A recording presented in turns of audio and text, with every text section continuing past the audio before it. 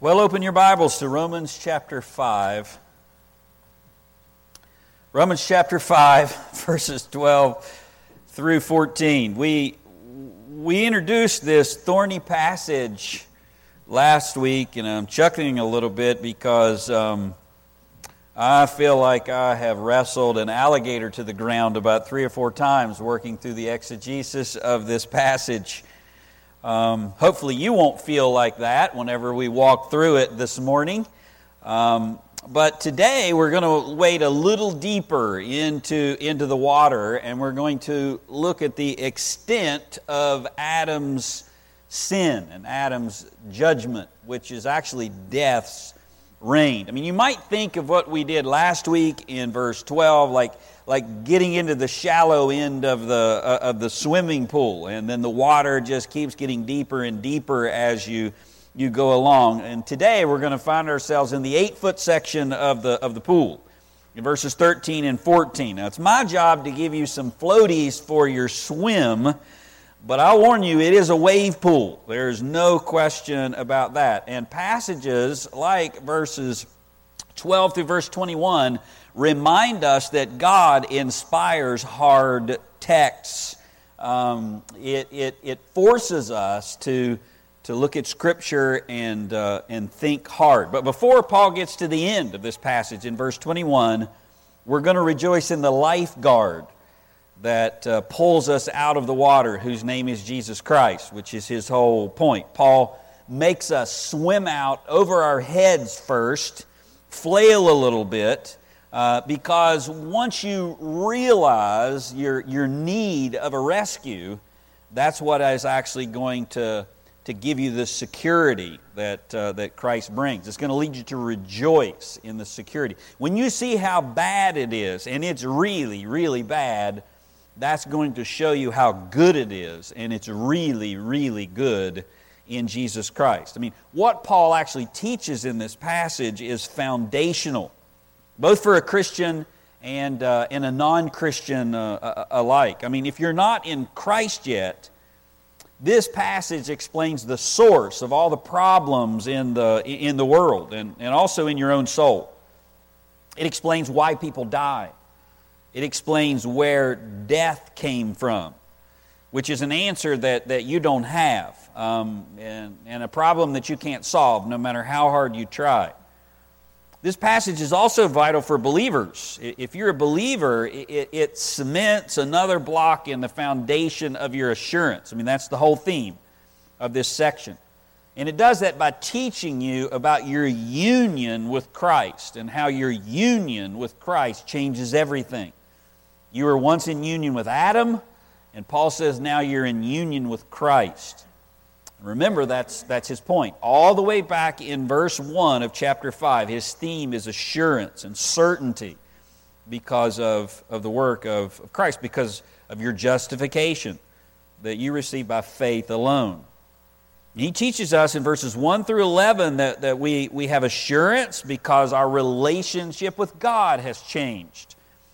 We now have peace with God. We're reconciled with God. So there's assurance and there's security in the fact that having been justified, our relationship to God has changed. We were once at war with God. God was our enemy, and we were His enemies, and that's changed. And now, verses 12 through 21, Paul keeps this theme of assurance and shows us how our relationship to Adam also changes. And that was through our association with Jesus Christ. We were once in Adam, and we were condemned in Adam as Adam stands as the head of the human race. And now we're in Christ, and we're forgiven in Him, no longer condemned, as Christ stands at the head of the redeemed. And that shift brought about a reign of grace and life instead of a reign of condemnation and death that we're all under. And the heart of this passage is the similarity and the contrast between these two heads, between Adam and Christ. The similarity between Adam and Jesus is that we're now in Christ as believers, as we were once in Adam and as condemned people, as unsaved people. And the contrast between the two is what each representative brings. I mean, Adam brings condemnation and death, and there's no escaping that, and Christ brings grace and life. And I told you last week this section is quite complicated when you start trying to figure out how all of the details connect. I mean, the theology, its theme, is very clear.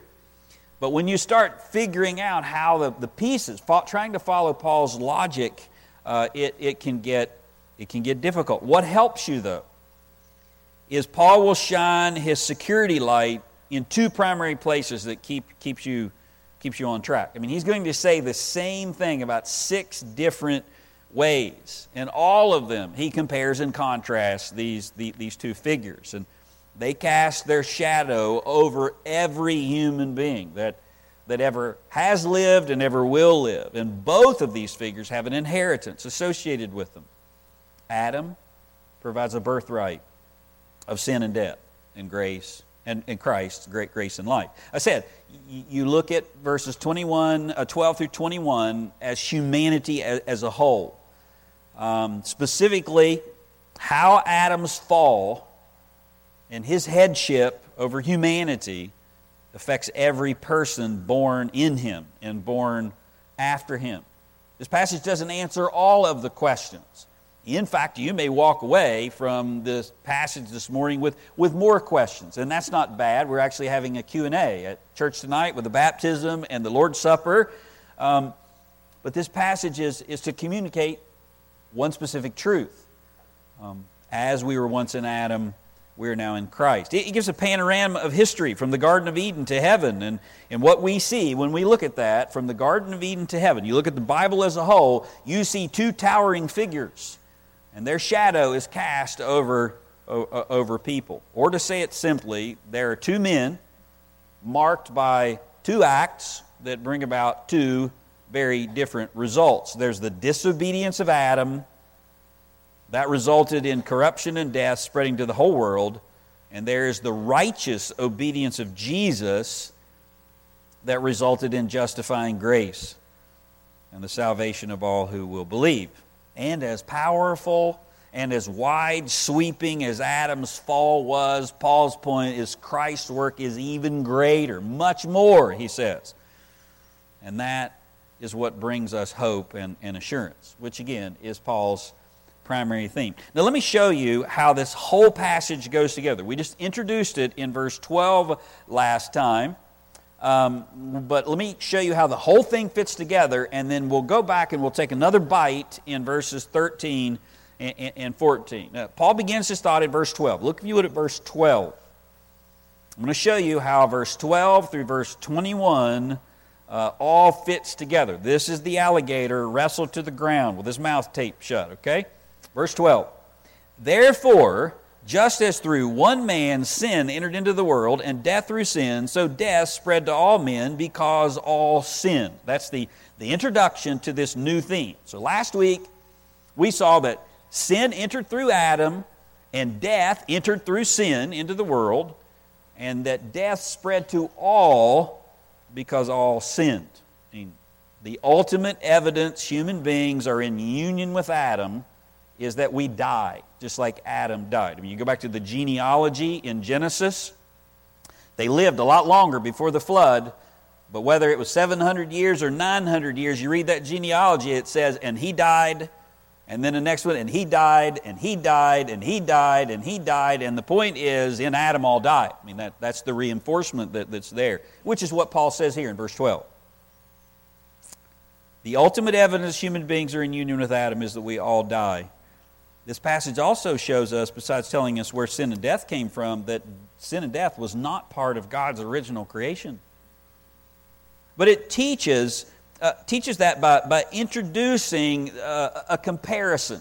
So the comparison Paul sets up here in verse 12, and you can see that with the words just as. Therefore, just as through one man, and with those words, you would then expect Paul to complete that. You would expect him to say, so also, or even as this other guy. Just as this, even so that. But if you look, verse 12, you expect this second part of the statement coming, but notice in your Bibles there is no second part in verse 12. In fact, at the end of your verse 12 in your Bibles, there's like a long dash. Do you see that? Or maybe even, probably even better, a parenthesis that starts in verse 13 and goes all the way through verse 17. And that's exactly right, because that's what's happening there. A big parenthetical statement, actually two of them. So Paul doesn't pick back up this original point or give us the other half of the comparison until you get to verse 18. You can see it better if you put both of them together. Look at verse 12 and then jump down to verse 18. Set aside verses 13 and 17 for a second. Let me show you how the thought flows.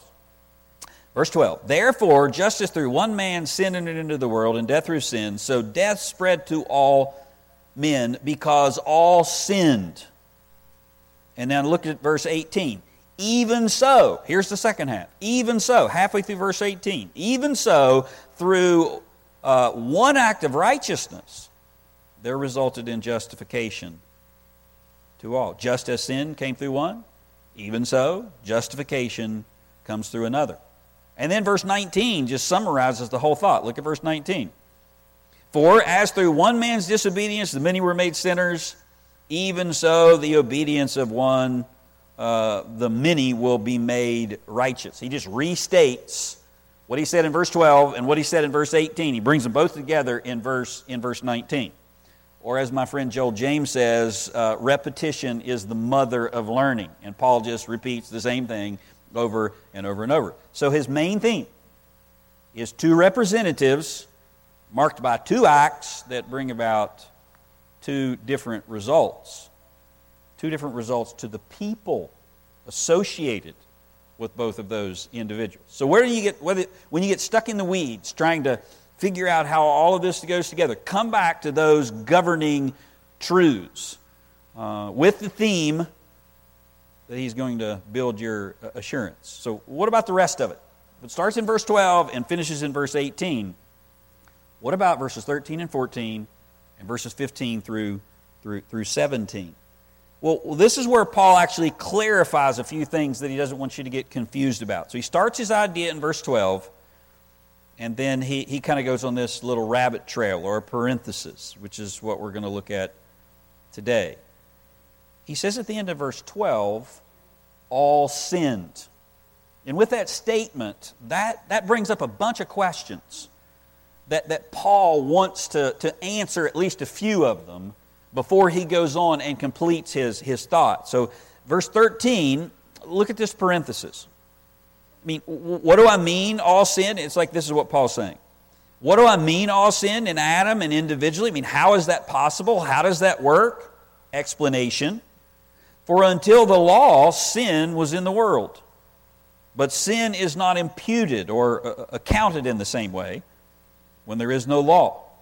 Nevertheless, death reigned from Adam until Moses, even over those who had not sinned in the likeness of the offense of Adam, who is a type of him who is to come. There's a hint of the good news that's coming.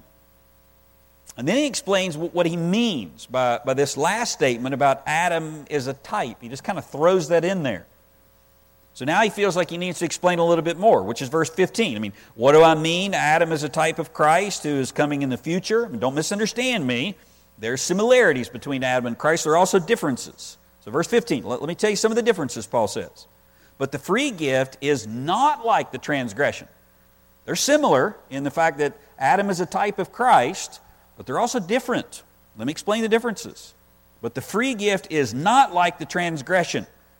For if by the transgression of the one many died, much more, the difference, did the grace of God and the gift by the grace of the one man, Jesus Christ, abound to many. I mean, again, Paul feels the need to explain what he means so you don't get confused.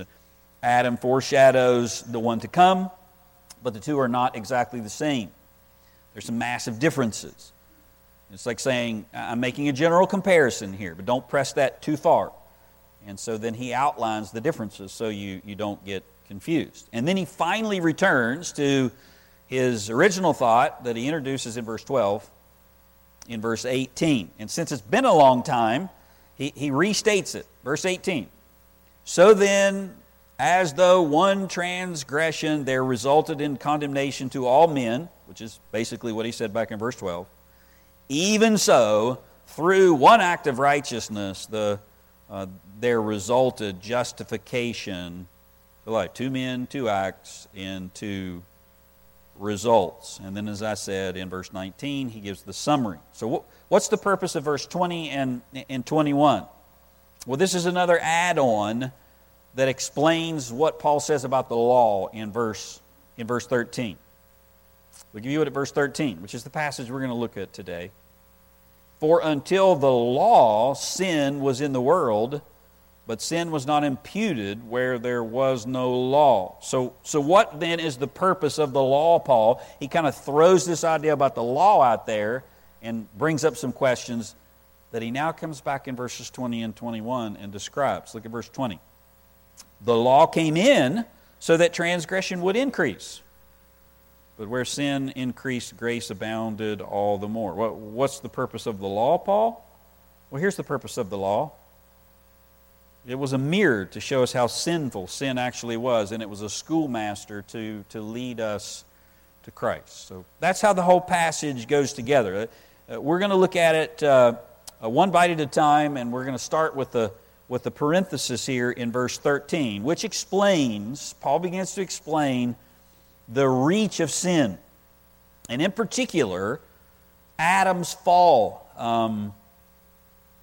There are some questions that Paul anticipates that you're going to have, or the Jews reading this would have, or the Roman Christians would have, and he feels the need to explain them. And so when he starts explaining our union with Adam in verse 12, and he says all have sinned in Adam, and he says all have sinned on our own, both are true, but he doesn't answer exactly how that works. I mean, is mankind guilty because of Adam? Or are we judged by our own guilt? Or is it both? He doesn't really answer that in verse 12. I mean, how do I square what Paul says in verse 12, that Adam brings about sin and that we're judged in Adam and then we follow in Adam's likeness? How do I square that with the rest of the Bible, particularly the Old Testament record? And then the Mosaic Law. I mean, the Mosaic Law doesn't come for hundreds and hundreds of years after Adam. And the law is what shows what is specifically right and wrong. I mean, I know Genesis 3 says that God brought a curse, the curse of death into the world because of Adam's disobedience. And that's very important. But it sure seems like God was holding individual people accountable for their own sin, like in Genesis 6 with the global flood. And how does what Paul says here in verse 12 square with what he says back in verse 15? How does his explanation in verse 13 about the law square with that? I mean, Paul's already said in chapter 4, last chapter, for the law brings wrath. But where there is no law, there is no transgression. So if there is no transgression because there is no law, then how can God hold me guilty and accountable? I mean, how can God judge people guilty of sin before He gave law? I mean, how can God say that He'll judge us in that way when Romans 4:15 says there's no transgression without the law? I mean, does that mean that people who don't have a Bible today or that they don't know the Ten Commandments, that they're not guilty? Are they guilty in the same way as people who actually have the Ten Commandments and the law? Or even other questions that come up, like what about babies or people that don't have mental faculties, that can't sin willfully? I mean, they don't have the volitional ability to transgress. Are they guilty? How are they guilty? Are they judged as sinners before God? And if so, on what basis? I mean, these are some of the questions that Paul answers and anticipates here. And all of that's wrapped up in what Paul means by the term all sinned. And now you begin to understand why this is one of the most difficult passages, if not the most difficult passage in all of Romans. And he now explains the implications, or starts to explain the implications of all of that in verse 12. And embedded in this text, which is verses 13 and 14, there are three evidences that prove the comprehensive reach, comprehensive meaning all, the comprehensive reach of Adam's sin. The first evidence that Paul gives is sin's undeniable presence even before the law. The second, that's proven by death's universal reign apart from the law. Death reigns from Adam to Moses. Gives a specific time period. And the third evidence is that it's all a foreshadowing of Adam's unmistakable representation of the one who is to come, who is Jesus Christ. So you have an undeniable presence, a universal reign, and an unmistakable representation presented here as evidences of Adam's original sin and how far that stretches to you and to me and to everyone else. Let's look at each of these one at a time. The first evidence that he gives here of original sin is sin's undeniable presence before the law. Look, if you would, at verse 13. I know I'm making you work this morning, but it's worth the effort. Look at verse 13. For until the law, sin was in the world, but sin is not imputed where there is no law. Now again, this is an explanation, and we know that because it starts with a little letter 4, or a little word 4. It explains what Paul just got done saying in verse 12, specifically his phrase that all sinned.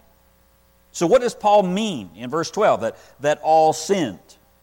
All sinned in Adam, meaning that we're judged by God in the one man Adam? Or all sinned themselves individually? Or all sin because they're corrupted by Adam's sin nature and then we sin in the likeness of Adam? We said last week that the natural reading of verse 12 is our individual sin. All sinned. Every time Paul uses that phrase, it's about your individual sin. You sin individually. But verse 12 is all about Adam's sin. How Adam brought sin into the world and death into the world. And so in one sense, all of those statements are true. You sin in Adam, God judges you in Adam, you sin individually, and you have Adam's corrupted nature. You got that from him, and because of that, you sin. Paul's main overarching point, though, to this whole passage is a comparison between the acts of Adam and the acts of Christ. And so that's the main theme. Adam's sin. In fact, he uses the word one. He repeats the word one 12 times from verses 12 through 19. By the one man, the one transgression. I mean, it's very clear he's connecting all of this to Adam and then to Christ. He's pointing to Adam's original disobedience and that it has wide sweeping consequences. Sin and death came into the world, and its reign is there because of Adam's original sin.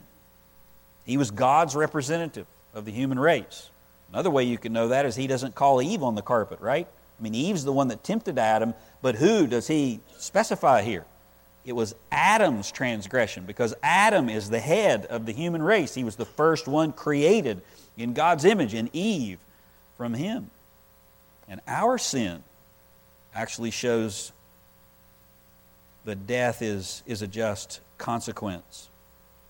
The evidence that he offers for that is that sin was in the world before the law of Moses. What is the evidence of Adam's original sin? Paul says sin was in the world before the law of Moses. Notice it's a specific time frame that he introduces here. He says it's from the moment of Adam's fall up to the point when God appeared to Moses and gave Moses and then the people of God his revealed law. And in case you doubt that, he specifically defines it in verse 14. Look at verse 14. He switches to death here from sin, but nevertheless, death reigned from Adam to Moses. It's very clear, the time period that he's focusing on here. So he says the first proof that I will offer for the fact that Adam's judgment was passed to us is the presence of sin in the world before God gave a law that could mark your individual sin. I mean, when the law came, it's easy to mark individual sin. I mean, don't do this. And then you cross the line, and then you're a transgressor. It's very clear. You, as an individual, are guilty whenever the law comes into the world, which is one of the purposes of the law, to make sin utterly sinful. Paul says, I coveted, but I didn't know specifically what coveting was until I read, thou shalt not covet. So when the law comes, it's very clear what's a transgression. But the evidence that mankind bears Adam's guilt, and his nature for that matter, is the fact that sin was in the world before God gave a defined marker. I mean, sin was in the world before a defined law was given. That's his first statement. But now the question that he has to answer when he makes that statement is how can those who never had law be guilty of sin? I mean, if that's his point, I mean, you're guilty in Adam, and that's proven by sin, then how can someone who never had the law be guilty of individual sin and then be charged by God? I mean, if Paul is only talking about the fact that we sin in Adam here, then that's not really an issue. I mean, you're guilty in Adam, you die in Adam, and your guilt is completely associated with him. But if the end of verse 12 says that we sin individually, and you read passages like Genesis 6 where God is saying people sin individually, then how do people sin? How does God call people sinners before the Mosaic law? As I said, if you read the Old Testament, it's pretty clear that God attributes sin not only to Adam, but also to individuals. I think the prime example is Genesis 6, which stands very close. And it's actually in the shadow of Adam's fall. Genesis 6. Then the Lord saw the wickedness of man was great on the earth, and that every intent of the thoughts of his heart was only evil continually. The Lord was sorry that he made man on the earth, and he was grieved in his heart. The Lord said, I will blot out man whom I have created from the face of the land. I mean, that sounds pretty much like individual accountability to me, in the context of Adam's fall. I mean, what's the point of Genesis 4 through 11, Cain and Abel? How bad was the fall? It was as bad as murder. How bad was the fall? God had to destroy the entire human race. Well, Paul's already given the answer to this question. How can God call people sinners without the law? He's actually already gave us the answer back in Romans 1:19 through 20. He says, because that which is known about God is evident within them.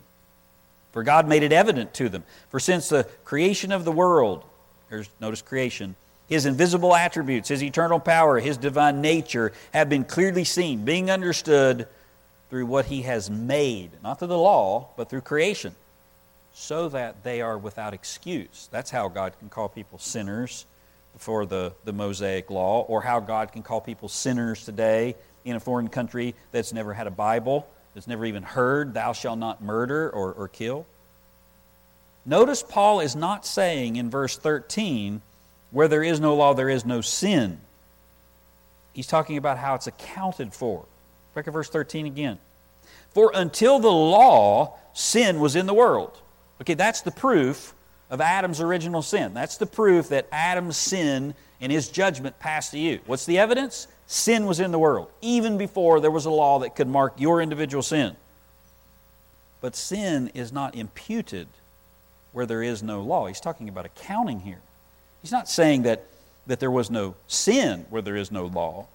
He says God accounts for it in a different way before the law comes. You see that? He's already told us in chapter 2 that the Gentiles who didn't have the law of Moses had a law unto themselves. He says in verse 4:15 that I showed you earlier, where there is no law, there is no transgression. And the specific meaning of transgression, there's a specific transgression of a specific law. But that's not the only word that the Bible uses for sin. Transgression means there's a line and you step over the line. But sin means you fall short of something. There are things that you omit. It's a general word. And then there's another word that the Bible uses, which is iniquity.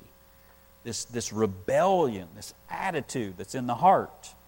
What comes out in the human being because of Adam is transgressions. Whenever there's a specific line, once the line came, we transgressed.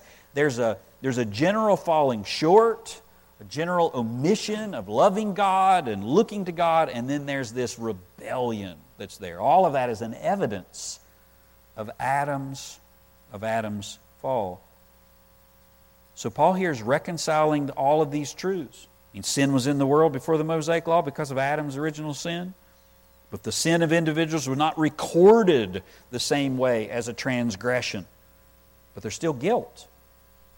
The word that Paul uses here for impute, you see that? Your Bible probably uses the word reckon or impute. It's an accounting term. It's different from the word that he uses back in chapter 4 about imputing Christ's righteousness or God's righteousness to you. This simply means the registering of a debt, to record something. I mean, Paul's saying before the law came, it's not a matter of guilt and it's not a matter of sin's presence, it's a matter of accounting. Not whether there's a debt, but how it's recorded. And Adam, who played an original role in the condemnation, he actually had a direct command from God that acted like a law. Look at what verse 14 says. Nevertheless, death reigned from Adam to Moses, even over those who had not sinned like Adam. How did Adam sin? In the likeness of the offense of Adam. How did Adam sin? God said, you can do all of these things, but I give you this one command. Do not eat from this tree. So Adam transgressed. He specifically violated a command of God. He transgressed God's words. And even though people between Adam and Moses didn't have the same interaction with God, they don't have the same kind of law that Adam had or that Moses had, they still sinned. And so they're still accountable. How do we know that? Well, Paul gives us the answer, the evidence is that they died. What were they held accountable to? Well, he's already answered that in Romans 1. Creation and nature and the law written on their hearts. Just like Gentiles who don't have the Mosaic law, all people before Moses are still considered sinners and they die. And just like all people all over the world right now who never have heard the Bible, which is the whole purpose of evangelism and missions, they're still considered sinners and die. They can't say, I didn't have the law, therefore you can't hold me accountable. That's Paul's point. And the reason sin and judgment is in the world is because of Adam's guilt. Thomas Reiner said, verses 13 and 14 declare to us the power of death is so great, power of Adam's fall is so great, that it exercises dominion over people even if no law exists. And beyond that, violating a commandment revealed by God increases the seriousness of sin because then it's more defiant. It's more rebellious. And you say, prove that, Paul. And Paul says, well, it's pretty evident. Everybody dies. Here's the second evidence that proves the comprehensive reach of Adam's sin. It's the universal reign of death apart from the law. So sin was there before the law, and death was reigning before the law. Look at verse 14. Nevertheless, even though it's not accounted in the same way, it's not accounted as a transgression, nevertheless, death reigned from Adam until Moses, even over those who had not sinned in the likeness of the offense of Adam, even those who had not sinned in the strictest sense of a transgression. Our Declaration of Independence says, we hold these truths to be self-evident, that all men are created equal, But they're endowed by their Creator with certain unalienable rights, that among these are life, liberty, and the pursuit of happiness. But Paul says there is no truth more self-evident than the inevitability of death. John MacArthur said you can go to any country at any time in history and you will find the earth pockmarked with graves. Even the term mortal, you're a mortal man or a mortal woman. You know what the term mortal means? It means somebody subject to death. Death is coming. You're subject to it. And we try to sanitize that reality. Did you know that old churches, you may find a really old church and you may see this, put their graveyards in the front yard of the church rather than in the back? Have you ever seen a church like that? And there's a pathway, like there's a sidewalk that goes right between the tombstones to get into the church. You know why they did that? You have to walk through the tombstones that reminds you of the curse before you heard the glorious gospel that actually cures it. That's the point. This is where we're all going to end up. Now come inside and let me tell you how you can be sure of where you're going after that happens. And that's what Paul's doing here. I mean, he's not hiding it. He says death is the evidence. He says it's proof that Adam's guilt was passed to us and that sin was in the world before the law. I mean, during this time that people didn't have a specific command like Adam, but they were still charged with sin. And the proof of that is death reigned. Or to say it another way, death sets as king over all people, at all time. Death sat as king from Genesis 4 all the way up through Exodus. And death sets as king even over people today that don't have Bibles. Even if sin was recorded differently for a Jew or a Gentile or before or after the law, death reigns. That's what the word reign means. It means to exercise kingly powers. Death sets as a king upon the throne. And Lloyd Jones says what Paul is saying here is sin can exist, and that God regards it as sin and deals with it as sin, apart from being defined as transgression by the law given through Moses. Of course, that would be very important for a Jew, wouldn't it? And regardless of whether sin is regarded or counted as a transgression of the law of Moses or not, the proof of guilt is that people die. Verse 13 and 14 actually explain original sin. Paul says, you don't believe original sin? You don't believe that Adam's sin was passed on to you and that you were judged in him? Then how do you explain death? And specifically, death reigning where there is no law. You say, well, death came because human beings sinned after Adam. And you'd be partially right. Human beings clearly sinned after Adam, and God holds them individually accountable. But how then do you explain death coming to an infant before they can commit a specific transgression? I mean, the baby in the womb, in utero, doesn't step over the line of God's law, and yet they die. Paul says the answer is because they're joined to Adam. They were born from him. They were born under his judgment, born with his nature, born with his inherited guilt, conceived with that guilt. I mean, the Bible says you were born in shape and are conceived in iniquity. And the proof of the guilt is that they die even before they willfully break a law by volition like Adam did. And the good news is, I think the grace of Christ reaches even to that extent as well. But Paul says human beings die without the law, and there's no specific command. Where there's no specific command that they transgress, and human beings die before they're able even to commit a specific transgression. And Paul says the reason is God created Adam first and made him the head of the human race, and so when he plunged, everybody plunged. And so when God judged Adam, he judged all those in Adam. And then all those born in Adam sinned themselves, showing God's condemnation was just. And all of that is called inherited guilt. I mean, you might think of it this way. You start life condemned because of Adam, and you add to your condemnation yourself.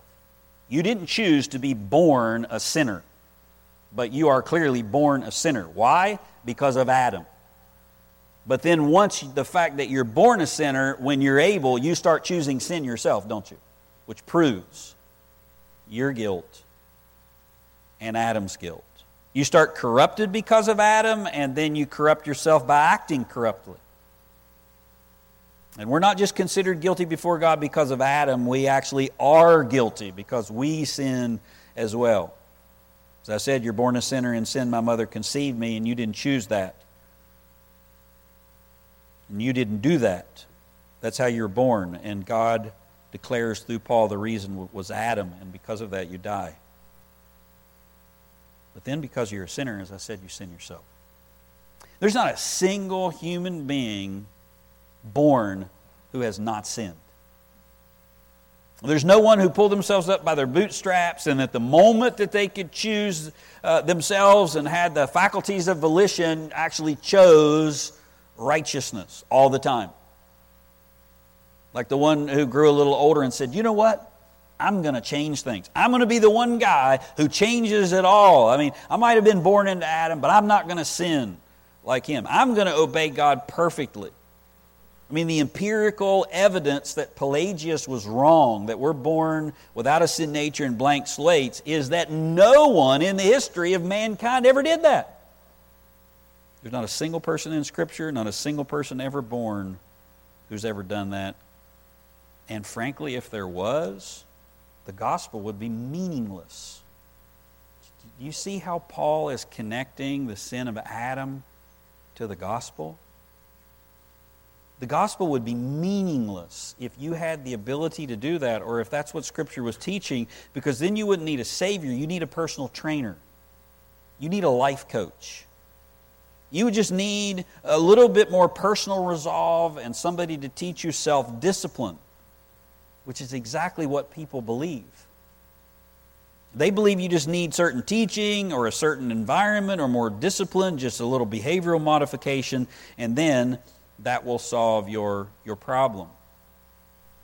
That's what unbelievers say. What's mind-boggling is Christians actually believe that. And what they don't understand is you can't have that truth and the gospel. That actually guts the gospel. It gives you no reason for the gospel. And if you believe that, you don't need the Son of God to suffer and die on a cross and shed His blood, that your sins might be covered. You need a motivator. You need somebody to help you overcome your sin. And everyone in here knows deep down that you don't need a motivator or a life coach, because you've tried even with those things and you've failed over and over and over. You know, just like Paul says here, that sin is in you. And you need somebody to deal with it. And I'm here this morning, and Paul's here this morning to tell you that there's only one person who can, and His name is Jesus Christ. And He did deal with it. And if you're in Him, that's the assurance that you have. And the evidence of that, as oddly as it might sound, is this original sin of Adam. Here's the third evidence that Paul offers here. It's Adam's unmistakable representation of Christ. Look at verse 14. Nevertheless, death reigned from Adam until Moses, even over those who had not sinned in the likeness of the offense of Adam. So death is the evidence that sin was there, even when there wasn't a law to mark their transgressions. And then he kind of throws this at the end. Who is a type? Adam, who is a type of him who was to come. The word is tupos, or prototype. Now, I'm going to date myself here. I think that they're called a mimeograph. Do you remember all the way back in school, whenever your teacher would give you a test, there was this purple paper that they would give you, and it was like this circular thing? I can remember getting the paper. I mean, some of you, anybody under 40 in here is looking at me like, what in the world are you talking about?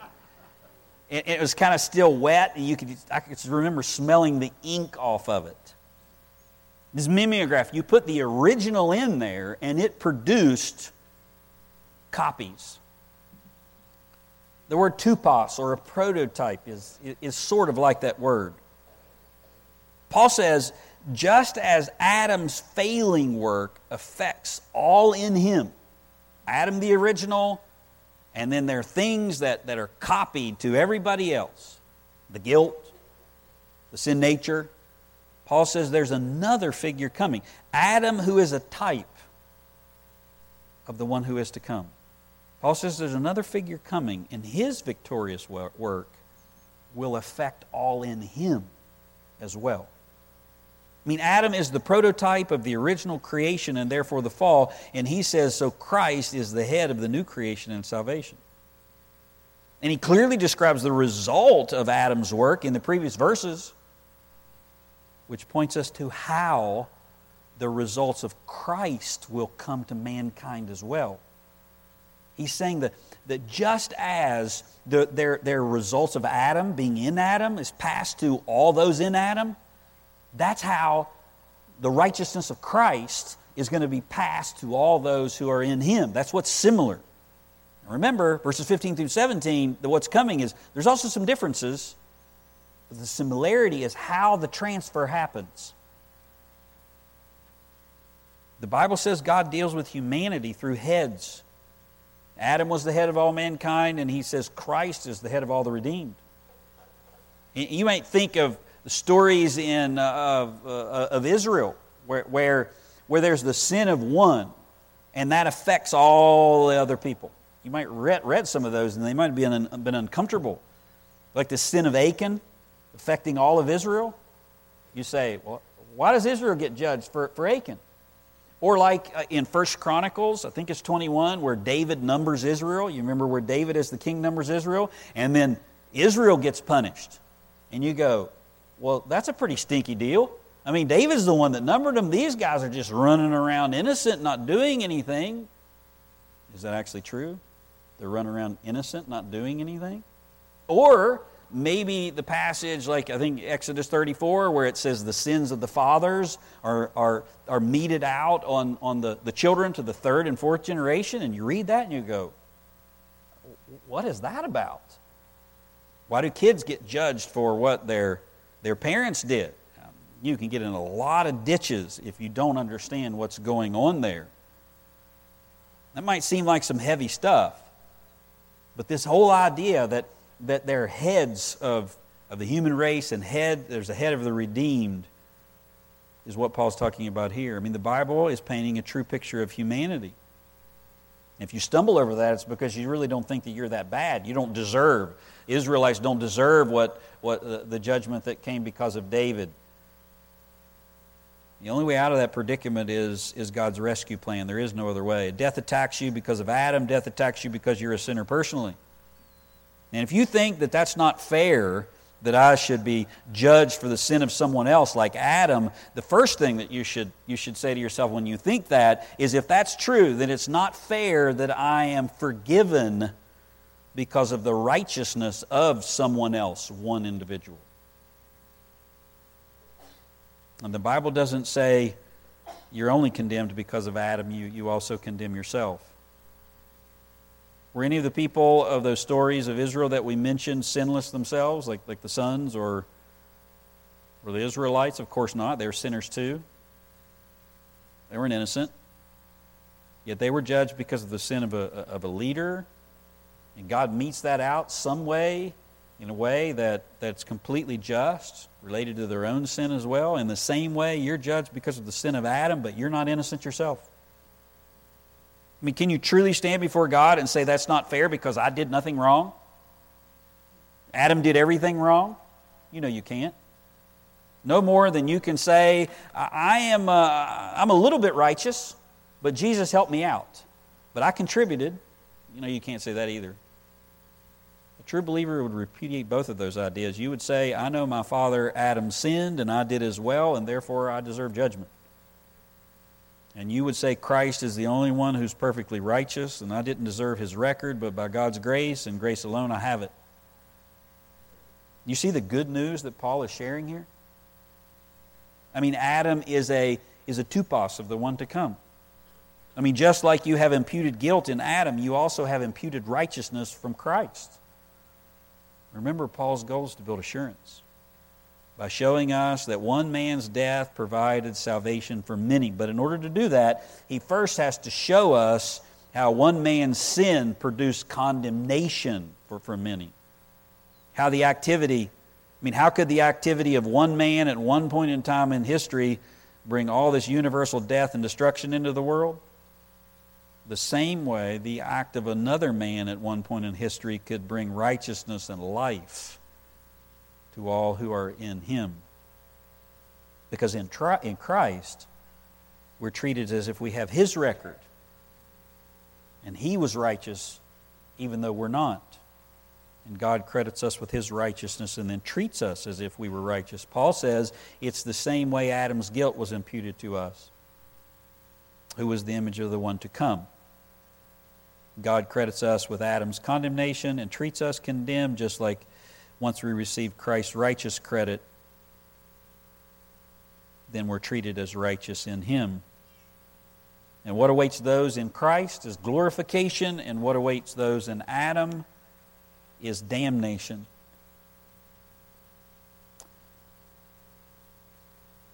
Jesus actually says this very thing, or implies this very same thing, in probably what you would consider a simpler way. It's in John chapter 3. You remember the conversation he has with Nicodemus? Remember what he says to Nicodemus? You must be born again. You must be born from above. You cannot enter heaven being in Adam. Flesh and blood cannot enter the kingdom of heaven. There's nothing that you can do by being a teacher of the law or having the law that can allow you to climb up into heaven. You must have a new birth, a new nature. You must be disconnected from Adam, and you must be connected to Christ, and that comes through regeneration, through a new birth. And that comes by faith and grace in hearing the gospel. So the question you have to answer this morning is, are you in Adam? Well, I can tell you whether you are. Are you in Christ? Because if you're in Christ, you're no longer in Adam. But if you never come to Christ, whatever you think, however good you think you are, sin is still in you and still reigns over you. How do I know that? And how do you know that? You're dying, and you will die. And yet in Jesus Christ, you don't just have life, you have eternal life. And so you'll die physically, but then you'll live forever if you'll come to him. Let's pray.